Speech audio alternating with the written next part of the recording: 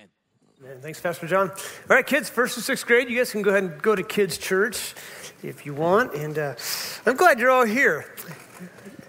Amen. Glad to be here. If you're a first-time guest, what you see is what you get with me. My New Year's commitment is not to say anything bad from the pulpit. And if I do, I'm going to squirt a thing of hand sanitizer in my mouth like we did when I was a kid. I got soap in the mouth. Anybody got the soap in the mouth as a kid? Some of you should have. I've heard your potty mouths. Didn't work very much. But I thought, 2020 was the year that I got sanitizer squirted in my mouth, the little kids would say. Now you get turned into CPS for that. When I was a kid, it was just punishment, and it was good for you. As a parent, you get to punish your child. We got a rough crowd today. All right. Let's get going. Well, hey, I want to talk to you today out of the book of Philippians chapter 3. And Happy New Year to everybody. And it's a good year. Good things have happened in this year. We got a lot of, well, let me just show you Time Magazine. Time Magazine, which I do not order. They send it to me just for fun. And everything it says is true. 2020, worst year ever. Worst year ever. And I'm like, I don't take it that way. Did some bad things happen? Yeah. But is it the worst year ever? No, I've been reading some history. It was the biography of Charles Manson. So if you lived through the 60s, the late 60s, they was pretty crazy. I mean, cities were on fire across the country. There was all kinds of riots and all kinds of LSD. I don't know for them if it was good or bad. Never taken drugs. But worst year ever? I'm like, no. It wasn't the worst years ever because look at what has happened. Dodgers won the Super Bowl. He's like, let's see if you're awake. Okay, Dodgers won the World Series. Okay, we paid our church building off. Some of y'all found the love of your life. Mark Wright's team actually finally won the church league softball championship. I mean, go Team Pink. It was a year of miracles, right? Year of miracles. Had reached more people online than we ever had before. Pastor John and his team had this thing dialed in. When COVID hit, we didn't skip a beat. I mean, no, that's how good our staff is to get this in. We had a lot of good things taking place. I've even understood there's somebody in Hong Kong listening to our services, and that's really cool. And so if I ever go there to sneak Bibles, they're going to know who I am. So I got to be careful. I'll wear a mask. Never mind. No facial recognition. We'll be fine. But progress always has a process. And the year 2020 is now in the past. All right? It's now in the past. And the flip of a calendar page does not equal change. Right? I got my calendar. Here's my desk calendar. I'm still a paper guy. I don't do the digital thing because electricity dies sometimes. But here's December. And what does 2021 hold? I put a big question mark because I have no idea. Right? We don't know what 2021 holds, but I know who holds 2021. Okay, God holds it, and what God holds is always good, and it's always going to work out. Most people wish that 2020 was a mulligan year. If you played golf, you have like a mulligan shot. It just means just forget that one. Me personally, because I'm a rules person, I don't take mulligans. It's like, no, I hit it in the rocks, and I'm going to have to try to hit it out of the rocks. That's just how I even when I play by myself, I count that as a stroke. Right, because a mulligan it's kind of cheating. And some of you are like, no, it's natural. We need to have a mulligan. Wouldn't it be great if in a marriage you had a mulligan every day? Like 2 or 3. Right? Some people are like, yeah, it's a great idea. I think we should start something, right? A mulligan moment. Because your wife would always ask you, is that your mulligan? Because I'm going to count, all right? I'm counting the score. But realistically for me, 2020 was very revealing as far as human behavior and reaction to things. Okay, 2020 meaning 2020 vision, we do look back and say, wow, we didn't react very good to some things. There were some things that we kind of freaked out about. There were some things that we dealt with in a great way, but there was some, things that we did as a nation that we shouldn't really be very proud of. To look back and go, yeah, we kind of overreacted on that. It's kind of, again, I do that in marriage situations. At times I have this overreaction. And so as a Christian, we look back and say, you know what? We can't say 2020 was the worst year ever. What I look at it is say, okay, God had a plan, and his plan is coming to pass, right? And it all plays into the end times. Okay, we know, if you study Bible prophecy, that America is not mentioned in the end times. So either the rapture happens, so if you're not right with Jesus, right now would be a really good time for you to get right with Jesus, okay? Because we could disappear at any moment. And if we do and you're left, you get the microphone and the pulpit all to yourself. And I guarantee you, rapture takes place. This place is going to fill up with people going, what happened? And you're going to have to go, I missed it. I was in church, but I missed it. And I don't want, I'm not going to ask you if I can be honest. I'm going to be honest. It's a stupid question. Can I be honest with you? No, lie to me, right? Honestly, if the rapture happened right now, I would want nobody to be left in this building. Amen. You know? Now, if you're sitting under a metal beam and the rapture happens, I would like to see that. But I don't know if you go through metal beams or not. I'm assuming you do, but it's just how my brain works. I just changed the permanent seating arrangement of our church. Every row is going to be beamless. But like a piece of fruit, you don't know what's in you till you're squeezed. I would title personally 2020 as the year of fear. That fear was pushed. And even recently, you know, with elections happening, and again, we pray, God, whoever you have as president, we'll be okay with that because you're God. The Bible says he establishes leaders. It doesn't matter if you agree with it or not. Okay, God does that. And when you read your Bible, say, oh, God's in control, then I don't have to worry too much about it, right? What I have to do is guard my own heart. But I will tell you, this fear really does sell. Okay, I heard, or Alexa told me, I unplug Alexa sometimes. It's an Echo. Is it Echo? Whoever Alexa is. Whoever lives in the box is not the box, but this news pops up. So I see this, you know, life is great, New Year 2020 is everything great, and then all of a sudden, new strain of corona comes out, more easily caught. And it's like, oh no, because last year I just looked at you, you caught it from me. How can it be more contagious? So, and again, corona is real. I mean, we have people who've dealt with it. I'm not downplaying it whatsoever. But the whole thing is it's always pushed, and it's a fear thing. So we approach it with faith, but also with caution, okay? When we serve communion this afternoon, okay, last night we prepared it with masks on and gloves, okay? And that's just so you guys know that it's not contaminated. And we will serve it that way, okay? So you take precautions, but you don't have to live in fear. Okay? Paul the Apostle here is writing from prison, and he's talking to some Philippians who are kind of freaked out about some things, and he just shares his testimony of, here's where I'm at in life, and here's how I'm going to deal with it. And in Philippians chapter 3:13, I want to start ahead of where we're actually going, because he makes a statement that I want to talk about. And he says this, forgetting what is behind and straining toward what is ahead. Forgetting what is behind and straining toward what is ahead. Why would he make this statement? Now, I've studied a lot of Paul the Apostle's life, and he was in a place, he was in prison now, and a prison wasn't nice. There was no ESPN in this prison. As a matter of fact, to eat, people had to feed you. He was in chains, and I was thinking about the abrasion of chains being around your wrists. And he's in this bad situation, and he's not there by choice. He's there because he was preaching the gospel of Jesus Christ. He was preaching the gospel that heals people, that saves people, and they put him in prison for it. He didn't even rob a bank or anything. He was actually doing good and got put into prison. And sometimes you will get persecuted for doing the right thing. My challenge to you is keep doing the right thing. Even if it ends you up in prison, keep doing the right thing, because God sees that. And Paul's got this really good attitude about, hey, I'm going to make it through this. I'm going to make it through this. Bad things are happening to me. Okay, things that he did, things that people did to him. But he is going to make it. I wrote here, if we think being forced to wear a mask is bad, this guy gets beat up and whipped on a consistent basis and has a good attitude. Like when I go into Weimar, I have to wear a mask. They say, you have to wear a mask or else, and they check. And that's cool. I'm cool with that. I wear a mask. And what I've noticed is that people don't see me in Weimar anymore. So I can buy what I want. Actually, I can buy what I want. I'm a factual person. I don't, but I could. But you know what I don't like about the mask is smiles. That's what I don't like. I mean, I play by the rules, but I don't like the fact that we can't. So what I do when I walk into Weimar, because they're all my friends in there, is I don't put my mask on. I look in and I smile at them. And I was like, I don't even have to pull my card out anymore. I said, you know me.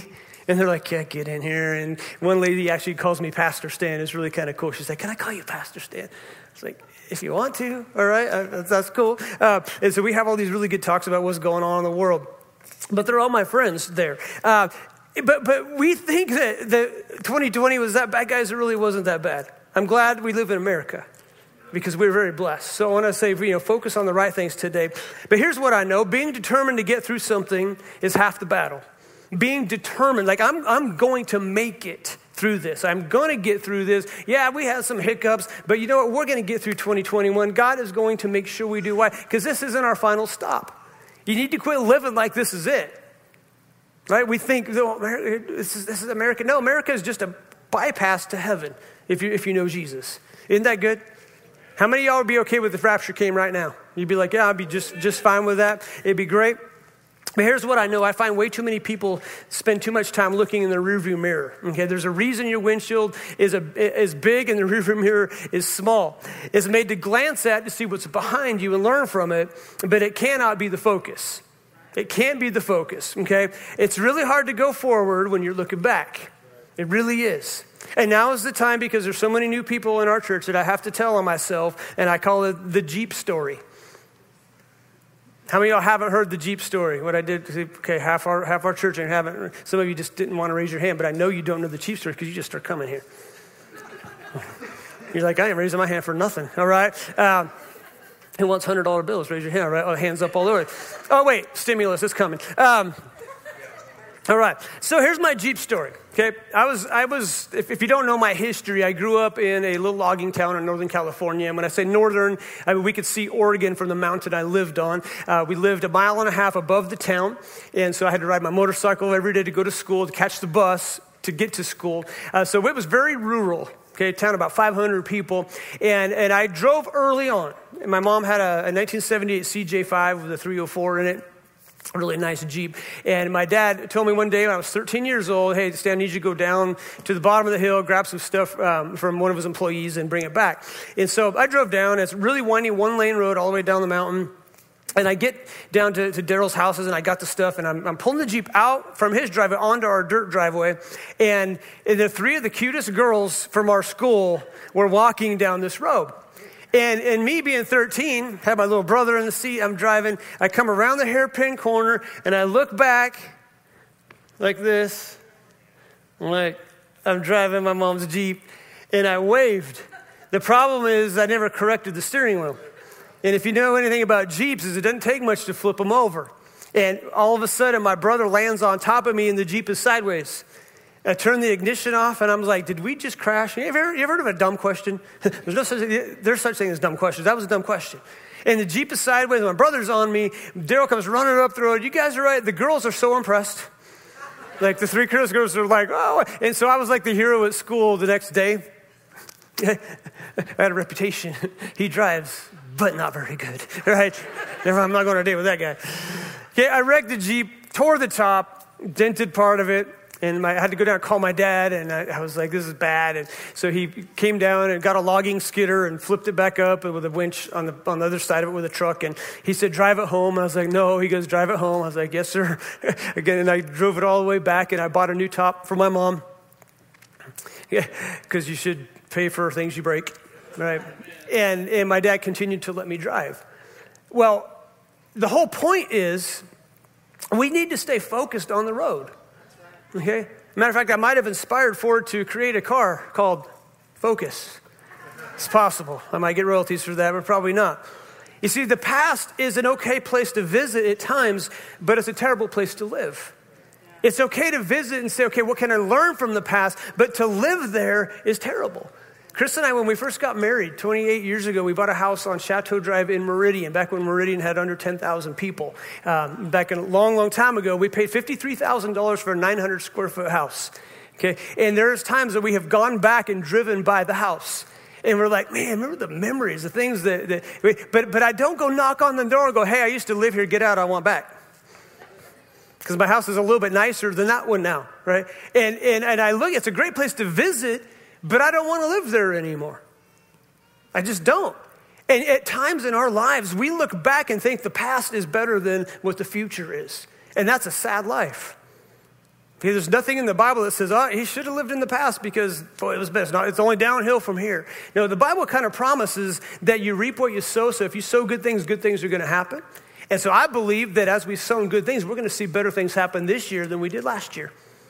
And to us as a church family, there was a lot of wins in 2020, and we need to look at those things and focus on those things. You see, it's a terrible place to live, the past is, because you can't change any. You can't change it. All you can do is learn from it, and that is where Paul is at in his life, okay? What he viewed as success in the world's eyes was actually a pile of trash. And so he starts out in verse 7, and we're going to go through Philippians pretty soon as kind of a series, but he says this, and he was bragging about, hey, I was a Pharisee, I was a religious leader before I came to Jesus, I had status, I had money, I was the happening guy. He was the up-and-coming rising star of the Pharisees, and he was very, very good at it, and he's listed, man, I was a Hebrew of Hebrews, I was from the right tribe, from the right family, I studied under Gamaliel, I had everything in line, but it was empty. And he's out persecuting Christians, and he has this moment with Jesus on the road, and God knocks him down and blinds him. And sometimes you got to get blind before you can truly see. Because there's a lot of people that can see physically, but they're blind to what's going on. Guys, in our world, there's a lot of blindness spiritually.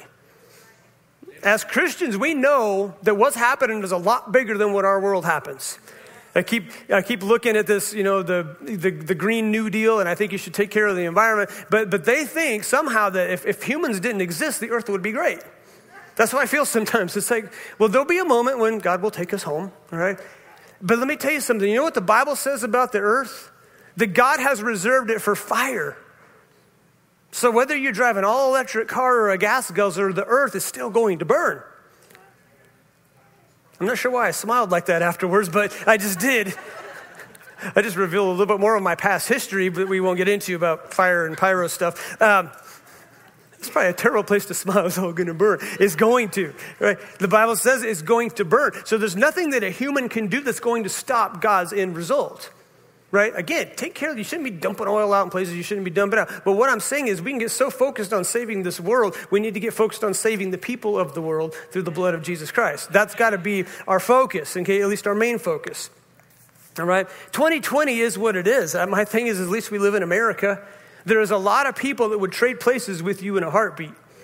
So quit whining about stuff, right? We live in a great country. So Paul challenges here in this statement he makes about himself. He's, from what I can study, he's about 10 years into his Christian walk. Again, so he was a Pharisee. God knocks him down, or Jesus talks to him, and he gives his life to Christ, and his world completely changes. So he brags about, hey, if anybody had physical qualifications of being godly, it was me. And then in verse 7, chapter 3, he says this, but whatever was to my profit, I now consider loss for the sake of Christ. Okay? The things that I pursued, I got, but they didn't mean anything. They were empty. And what he's discovering is that his walk with God is what gives him amazing fulfillment. So verse 10 is where we will start. He says this. He says, this is my focus. This is my goal. In this point in my life, this is what I want to do. He says, I want to know Christ. I want to know him. And the Greek word is gnosko. It's to know intimately. It's to fully understand. So it's not like, hey, I just want to know about Jesus. I want to know Jesus. I want to know how Jesus treats people when he was on this earth. I want to know what his heart is. I want to react in the way that would make Jesus proud. Paul's main focus isn't religiosity now. It's relationship. How can I be more like Christ? And so he says, this is what I'm going to focus on. I'm going to focus on, because what you focus on is what you gravitate toward. So if you're focused on a bunch of negative stuff in this world, guys, that's where your heart's going to go. That's where your mind's going to go. That's why I tell people, man, limit your news intake. Limit your news intake. Increase your word intake, because the word of God will say, oh yeah, everything's going to be all right. The news says it's not. The news will say, hey, everything, freak out. And the word of God says, stay calm. Stay calm. Stay calm. Why? Because God's got this under control. So as a Christian, guys, even in myself, if I watch too much news or see too much, I don't watch much news, but if I start dwelling on that, and I think, wait a second, the word of God says everything's going to be okay. Okay? It's not going to be painless. Okay, we're going to have some bumps, but in the end, we win, and Paul understands this. So he's like, my focus right now is I just want to know the heart of Jesus.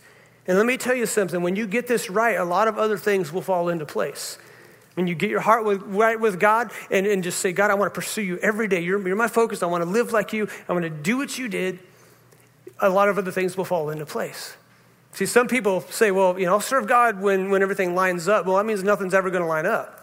No, you get first things first, and then God will let other things fall in place. So let's talk about your job for a moment. Instead of hating your job, do the best of your ability why you have a job. Like, you might not like your job, but do you think God says, well, if you don't like it, you can just slack off? No, we should be hard workers as Christians, okay? Do your job to the best of your ability, scatter around for another if you want to, but honor God with the one that you have. You see, if you're not faithful with the small things, the Bible says you won't be faithful with big things, okay? You got to be faithful in the small things. Something I added this morning as I was driving and praying, and this is what I heard, was finding your dream job. So if you talk about the dream, what's your dream job? Well, finding your dream job is determined by what you do when you're awake. Somebody, I just got this dream job. What are you doing about it? Nothing, but it's going to happen someday. I doubt it. I doubt if Bill Gates is going to call you and go, hey, God put you on my heart, and why don't you come to work for me? I don't know if that's going to happen. It probably won't happen. But I really believe that your dream job starts with what you're doing right now. Like, do something with your life. And, in our situation with Chris and I, when we first came to this church, we had been in full-time ministry for almost 7 years, I believe, and paycheck. It wasn't a lot. I made $1,000 a month, my first youth pastor position, and then I was a janitor because I needed a little extra money. I was the groundskeeper and the gardener. I did pretty much everything that needed to be done. And it was like, hey, I'll clean toilets if that's what I need to do. Why? Because ministry is what we wanted. Well, we were in full-time ministry for like 6-7 years, and then when we came to CUNA, there was 3 other pastors actually that got voted in that didn't want the job because it paid $300 a month. Plus housing, but with the housing was the double wide trailer next to the church facility, which is now CUNA Cave Kids and Alpha Home Systems, I believe, across the tracks. That used to be our building, and it was a little tiny building. And the parsonage also doubled as kids' church, Sunday school, and Wednesday night Bible study. So my wife had a home sometimes. Like they had, we had to get things cleaned up. The kids' bedrooms became classrooms, and for the first 4 years. Okay, I painted houses. I knew how to paint houses. I started my own little business and started painting houses. And that's when we had Sunday morning church, Sunday night church, Wednesday night church. Georgiana remembers this. There's Laura Brothers was like 3 people, and Hannah Lamphir, which is now 40. All right, 3 of y'all were here when I was here. And our first Sunday we came, there was 15 people. And there was about 30 people, I think, if everybody showed up, including children. And so for 4 years, I worked a full-time job as a painter. Why? Because the call of God is without repentance. I wanted to pastor the church, and I was willing to work to be able to do that. And I remember those days, especially Wednesdays, I would get home from my work and I had paint all over me, and people are already showed up for Bible study in my house. I'm like walking in and go, hey, what's up? Your pastor will be out in just a moment. There's a painter that walked in, the preacher's going to come out. And I think some of the white paint I had stayed. I think it just is the way it is, okay? But I was willing to do that. Why? Because this is what God has called us to do. There are times that we can say, well, God has called me to do this, but you have to go through, a pastor friend of mine said, to get to the king's chamber, you got to go through the servants' quarters. You got to be willing to work. You got to be willing to work that stuff and be okay with that. And I'm so thankful that we didn't have to do that anymore, and you're thankful because we also used to lead worship. I cannot believe the church grew because Chris and I, she played keyboard, I played guitar. I was not a guitar player. I said I played guitar. It was like 3 keys. Every song was 3 keys. And we tried, and I think the church grew and people gave to get us out of that position and get a real worship leader. So it was hard. Sunday morning, Sunday night, Wednesday night. Trying to develop messages, 3 different messages a week, and working a full-time job and raising 3 kids. I mean, it was a time that I look back and went, wow, that was probably the worst year ever, right? Because it was so difficult, but we made it through. And God just wants us to be faithful. Sometimes you got to do the dirty work before God will give you something that's really fun, and you still be willing to do the work. Okay. As soon as I get paid more, I'll work harder. That's a philosophy that I hate. It's a terrible philosophy. Okay, how about work harder and maybe you'll get paid more? You see, our young generation thinks, well, you should pay me a lot. I should make, $80,000 coming out of high school. Well, some kids do if they're smart, but not most. Okay, I think you should work some fast food stuff. You should work some hard jobs when you're younger, so you appreciate a good job when you're a little older. And my dad knew that, man. We worked in the woods all through high school and college, and he said, I did it to keep you in college. Okay, because I'm like, we don't want to work in the woods. I mean, we loved it. It was hard work, but it was not something that we really, really wanted to do for the rest of our life. And so we had just different careers. But I'm glad my dad raised us with a good work ethic. See, let me tell you something. Here's a secret. If you want to raise, start out working everyone else with a smile. Okay, just say, I'm going to outwork everybody else. I want a raise, and I'm not going to ask for it, but I'm going to earn it. And even if your boss doesn't see it, God will. Okay, God will see that, be worth more than you're paid. Say, God will see it if anybody. I want God on my side. You see, I told you this a couple weeks ago, behavior earns you favor. Now, as a Christian, you might be labeled a lot of things. Don't ever be labeled as a lazy person. Don't ever have that label. And if you have that label now, kind of a slacker, just doing just minimal, right? If you're just doing just the minimum required, that is, as a Christian, that is a bad mark against you. I think God goes, you know what? You could do better. So as a Christian, you might be labeled as a lot of things, incompetent, whatever, but don't ever be labeled as lazy, because that is something you could control. Amen? That's a spiritual thing, okay? The Bible is very clear about having a hard work ethic, okay? In verse 12, he kind of shifts here, and he brags a little bit about, here's what I used to be. He goes, but it's all loss. I just want to know Christ now. And then in verse 12, he says this. He says, I want to know Christ. Yeah, I do. I really do. In verse 12, he says, not that I've already obtained all this or have been already arrived at my goal, but I press on to take hold of that for which Christ Jesus took hold of me. What is that? That is the call of God in his life. That's what he's focused after, because a lot of sports teams will use, I press on to take the goal. You know, God's not talking about field goals or touchdowns. Paul's not talking about sporting events. He's talking about the call of God. He says, I'm going to keep going. I haven't arrived here, but I'm trying. Brothers and sisters, I don't consider myself yet to have taken hold of it, but one thing I do. Forgetting what is behind and straining toward what's ahead, I press on toward the goal to win the prize for which God has called me heavenward in Christ Jesus. Let me ask you a question. What is Paul's ultimate goal? It's heaven, right? He's like, when I die, I'm going to go to heaven. That is my ultimate goal. That is the one thing that I really want to get to, Paul says. And again, as we go through Philippians, we'll see he's like, I would rather be in heaven. I'd rather go see Jesus, but because God still has plans for me, he left me here. I'd rather be there because it's easier. But I got to forget what is behind and strain toward what is ahead. He's honest. Haven't arrived yet, but I'm trying. And despite this resistance, I'm still going forward. And I want to paint a little picture here about a leashed dog. There's 3 ways you can walk a dog. Right? You can walk a dog that just lags behind and you got to pull it. It's like it doesn't want to go for a walk. It sees you get the leash and it's like, no! No! And it starts limping, like, I got a hurt paw, don't take me, all right? He was fine the day before, or the moment before. And you got to pull the dog. And then you got the faithful dog that's just willing to walk right by the master. Everything's cool, it's looking up, everything's great. And then you got the dog that I like. And it's the dog that's straining ahead. Like, you're not walking the dog, it's walking you. I saw it happen to a woman down the street the other day. She's walking the dog. I was like, yeah, I like that dog. Why? Because that dog's on a mission. That dog's smelling stuff. It's like, oh, pizza. Because there's pizza down there. And the dog lagging behind is like, can I say poop in church? Horse, like the cow, like everybody, you smell it. What's the correct word for dung? That's too Old Testament. I like poop. Right. Horse manure. Let's say manure. I try to keep it saying it, all right? And that dog's like, oh, you know, and the owner's trying to go fast to get through it, and the dog's like, I don't want, right? What dog are you? I want to be the dog that Paul's describing here, and that is I'm straining, man. There's something ahead. And the master's like, I know there's something ahead. I know it's great. But you just got to hold on. And the dog's like, let me at it, like Scrappy-Doo. Scrappy-Doo always resonated in my heart. If you have a Scrappy-Doo, you had Scooby-Doo who was big and Scrappy-Doo who was little, because Scrappy-Doo I could relate to. Like, seriously. His whole thing was, let me at him. He was like the Chihuahua, like, come on, I'll take you on. It's kind of like that.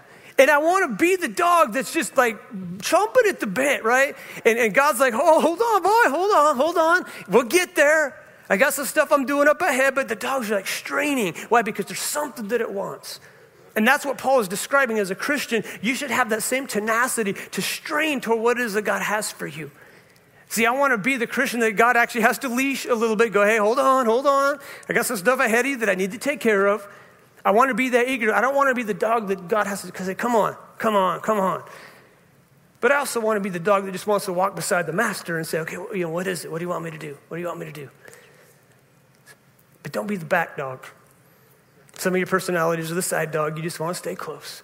but I want to be the tenacious dog. I want to be the dog that's straining toward what is ahead. And I believe as a church, we're going to be like on that leash of going forward. Like, hey, God, you're going to do something great. That's how I want to be. You see, Paul here, he had to win mentally before he could win physically. And that's where he was at. Guys, remember, he's in chains. He's in a dungeon. He's in a dark place. But mentally, he's already ahead. Mentally, he's like, man, I'm pressing on. I'm doing something great. But Paul, you can't move. You're in a jail cell. It doesn't matter in my mental capacity. I'm going forward. I'm gonna say, you know what? I can do this. I can make it. I kind of go through. You remember that book, The Little Engine That Couldn't? Gotcha. The Little Engine That Couldn't. Was that book ever written? No, because we don't write about losers. Really? I mean, we don't. What books sell? It's books that actually you overcame something. You overcame something. You don't read stories about people that just gave up when it got hard. Oh, it got tough, so they quit. Oh, they got hard, so they just decided not to do it anymore. Now, we read stories about the little engine that could. Why? Because the mental state of this little engine says, yeah, it's a steep grade, and I got a heavy load, but I can do this. I can get through this. I can do it. And he's going, I think I can. And then what happens when he gets toward the top? He's like, I know I can. And then he gets over the top and he runs out of brakes and crashes into story. I don't actually remember how it ends, but it would be a good one, okay? You're like, no, it wouldn't. It's true. If you're a first-time visitor, I'm always like this. So you know. But I hope you go home entertained and you remember what I preached on. The little engine that couldn't? No. So I want to ask you this question. Are you known as a quitter or an overcomer? When people hear your name, what do they think? It's like, oh, that person's kind of tenacious. They're going to make it through this. When they know you're going through something hard, are they going to make it or are they not? Well, in the past, they've always just strained forward. So I think they're going to make it through this. So set some goals for 2021. I want to encourage you to be realistic about it. Okay, if you're a New Year's resolution person, I'm personally not. I'm probably like Brian. We're just like, no, it needs to be done now, right? I'm not waiting till January. Like, this is October. This needs to change. Let's just change it now, right? Brian, we have a pretty good personality. It's like, let's just need to change it now. I'm not going to wait. Let's just do it now. But if you're a New Year's resolution person, that's pretty cool. I do have a question for you, though. How did 2020s turn out? Some of y'all forgot you even made any, huh? It's like you had all these dreams. 2020, I'm going to do this, I'm going to do that, I'm going to do that. I got to wear a mask? What? 2021, New Year's resolution, go. I don't have to wear a mask in Bi-Mart anymore. And I keep asking them, when are you gonna relax that a little bit? We don't know. Corporate's in Oregon. That's the answer. I was like, okay, so I wear my mask. Why? Because that's what the rule says. Wear your mask. And so I do. And so with 2021, if you're anything like me, and I'm a pretty positive person, I don't even know what to write down for 2021 goals. You ever been there? You're like, I don't even know what to wish for. I'm kind of at a blank. It's a big question mark. I don't know. I just make it through today. I'll make it through next week. Maybe the goal should be week to week. Like, I just hope we have church next Sunday. Okay? And if we don't, it's because we're in heaven, and I will be okay with that. And we're going to have real church on Sunday, right? And so we have these goals. So maybe you need to just simply get up in the morning and make your bed. Like, that's my goal. I'm just going to get up. I'm going to make my bed. Because studies have shown that people that make their bed actually get more accomplished during the day. True study. It is true. In our house, it's whoever gets out of it last. So this is like this little race. Yeah, I feel her rustling, and I'm out. Hey, you got it, baby. You're making it. Because you got to put those 16,000 pillows back on the bed. I walk into the bedroom, I can't even see my bed. I'm like, why is there so many pillows on the bed? Oh, because they're cute. I'm like, yeah, but it takes me 15 minutes just to get to my pillow. Like, my pillow. And then they change. And then she puts the pillow that says joy.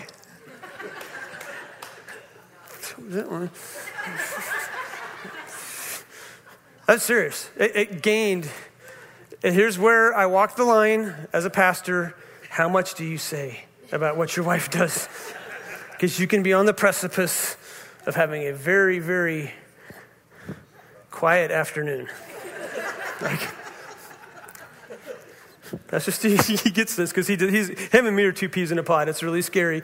We have to take our wives to lunch after church often. Like, sorry, babes. And you walk this line of all these pillows. But the thing is, it looks beautiful. I mean, she does it. It's all, but some of them are heavy. And I'm like, she might hit me with this. If I move it, it weighs like 15 pounds. I think it's the lead pillow that if I say anything, it's going to come flying at me. That has nothing to do with church, but it's just fun to talk about. Because you can get into marital strife. But here's what I know. My wife is super creative. Okay, my bedroom would be very boring without her.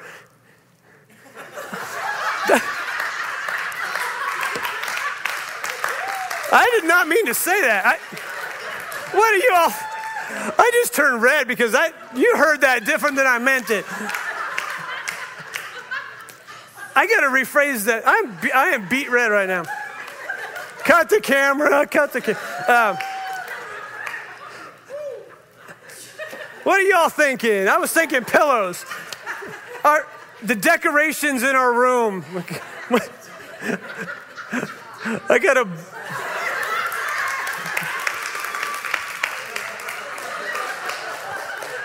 It's like a 5 square. I'm glad you laughed and didn't kick me out of the church because y'all thinking, let's move on. I turned seriously red. They're going to have to change what happened? He said something stupid. I mean, it's true, but we talk about this stuff in our marriage class, not in Sunday morning church. Actually, obviously, we talk about it. In Sunday morning church, I said it. Out of the abundance of the heart, the mouth speaks, right? I love my wife. What can I say? We still like each other. I just blew the sermon. Let's go home. Let's just go home. I got to find myself now. I got to find where I'm at. This is just going downhill fast. Mayday, mayday, mayday. All right. Remember the little agent that couldn't? Or the little pastor that shouldn't say that? All right, setting goals. Let's get back. Yeah. Didn't I tell you at the first of church my goal was to not say nothing from the pulpit that was embarrassing? That lasted about 25 minutes. So it's a good time to evaluate it. Be realistic about your goals. I'm still laughing inside, shaking my head. All right. So make your bed. All right. Might be something simple. But it's a good time to evaluate. Okay, whatever the day of the year it is, if it needs to be done, do it.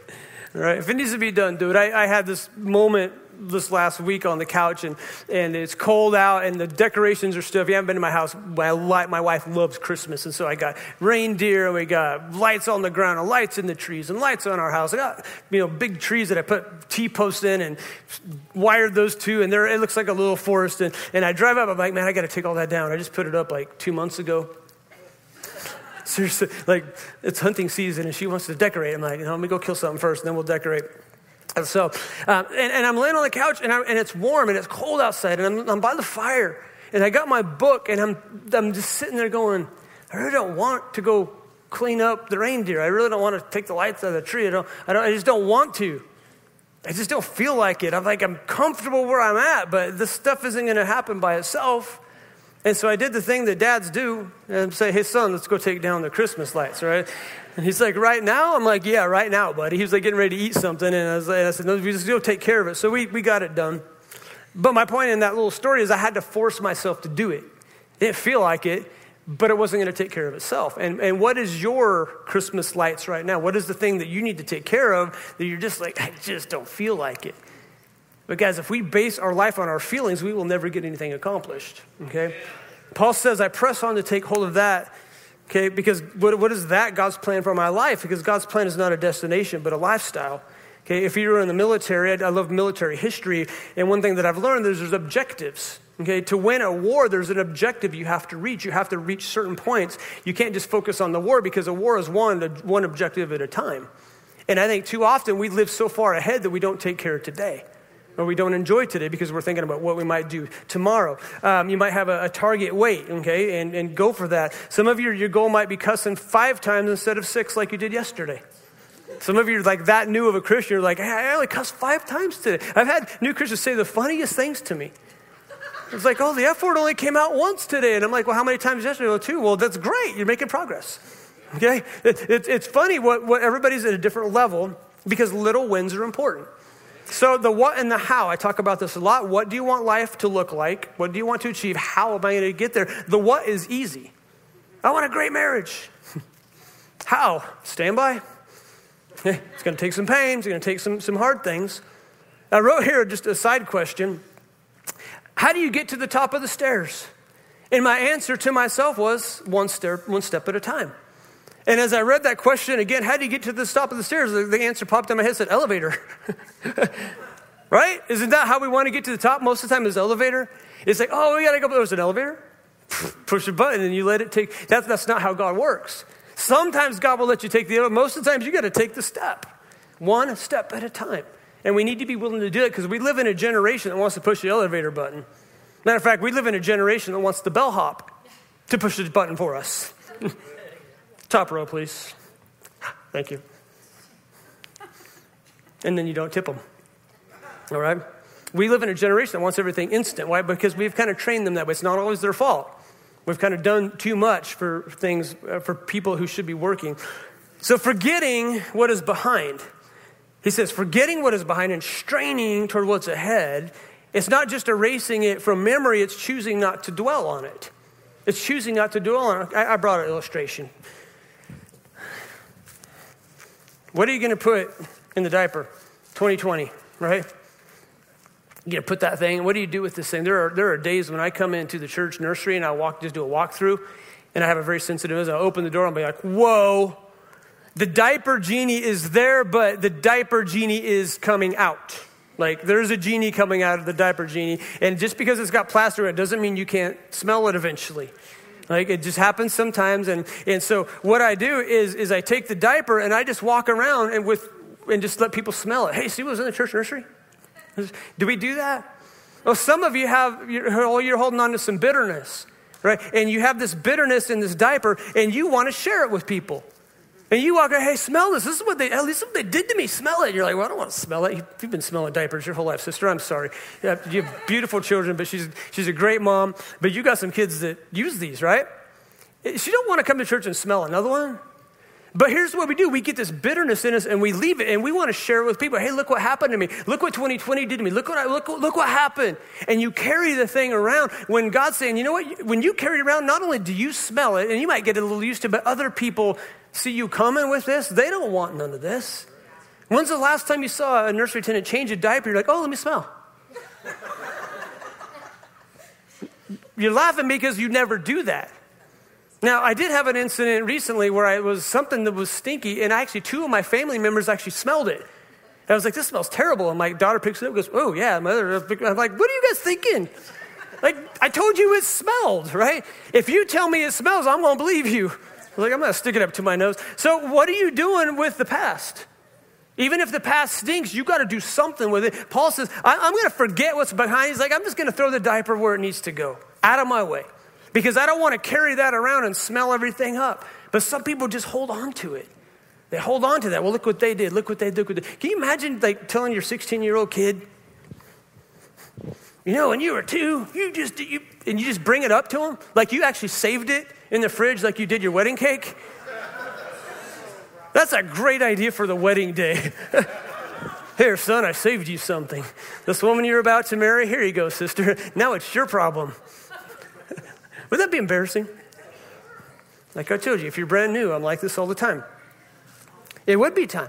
There are times that you got to learn just to throw it away.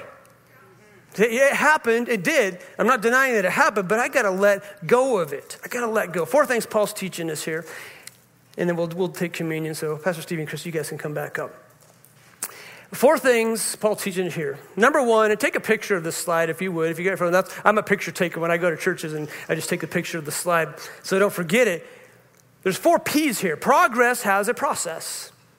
Okay, to have progress, you have to go through the process. Number 2, progress has pain. We don't like that part. Progress has pain. Anytime you make progress in life, it's probably going to hurt. You can never go work out. And if it doesn't hurt after you're done working out, you didn't work out hard enough, right? Muscle has to be broken down in order to be built up. Number 3, progress has a price. You will pay the price for progress. I love this because my dad taught us, all of us kids, this thing, is that progress has a payout. That you will get the reward for your hard work. That when you do this, this happens. And when you do the work on the front end, you'll be blessed on the back end. When you put the work in, it's a reaping and sowing. My dad taught us these principles with tithing, with giving our lives, with helping people. That when you do things for other people and you obey God's word, there is always a good payout. God promises that. Okay, so you pay now or play. You pay now and you play later. That's a principle. Like you do the hard work now and God will reward you. So I want to tell you something else that is hard to do, but necessary if you want to succeed. And again, I don't know your situation. I know some of you have gone through some really hard stuff, and I'm not downplaying that, but I want to tell you something that's true nonetheless, no matter what you're facing, and that's this. Don't focus on what you've lost. Work with what you have left. So maybe you need to take a picture of that to remind yourself. I can be so focused on what I've lost and what life isn't like or what I don't have that I fail to look forward to what I do have left and work with that. And that's where Paul's at, guys. Paul lost a lot of things, but he's got this mentality of, you know what? God's got good stuff in store for me. I know I'm in chains. Don't know when I'm going to get out, but I'm going to press on. See, some people waste their entire life thinking about things they can't change. And in doing so, they never look ahead to what can be. See, it's what you choose to focus on. It's what you choose to be thankful for. Progress will always have a process. My question for you is this. The question will be this. Are you determined to stick to it even when it's hard? That's my question. Are you going to stick to it even when it's hard? Even when it's not turning out the way that you thought? Flipping a calendar doesn't change things. We change things. It starts with us. Amen? So here's how we're going to end this service, okay? If you don't know Jesus Christ as your Savior, I would encourage you just to ask Him to be your Lord and Savior today. To simply pray a prayer. Say, Jesus, I believe that you died for my sins, and I ask that you forgive me, that you would come into my life and be my Lord and Savior. That's the question. So what my wife and I are going to do, we're going to get up and we're going to set our communion up on the table. And the communion has 2 cups in it. The cracker is on the bottom cup, and the juice is on the top cup. So when we get our gloves and masks on, we're going to set them out. And then I'll just motion you forward, and you just can come up and take it. When you're ready, come back to your seat. They're going to lead us in a song. But what I'm asking you to do today is to put the things that you really are consumed by under the blood of Christ. If you need forgiveness, this is the time to seek forgiveness. If you need healing, this is the time to get healing. The Bible says by His stripes we're healed. And so communion, okay, it's recognizing the body of Christ and the blood of Christ. And it was the Last Supper. And Jesus said, whenever you do this in remembrance of me. And He took the bread and He broke it. He said, this is my body broken for you. And what He's saying is, I came to serve, not be served. And that needs to be our challenge, is to serve and to not expect to be served. To be willing to give up those things that maybe we don't want to give up, but we need to. And the body also is, to Jesus, it was perfect self-control. The Bible says He was tempted in every way, didn't give in one time. None of us can say that, right? And that's why the cup is so important. It's by the blood of Christ that we're forgiven, not our behavior. Isn't that good? That we can't earn it, we can't be good enough.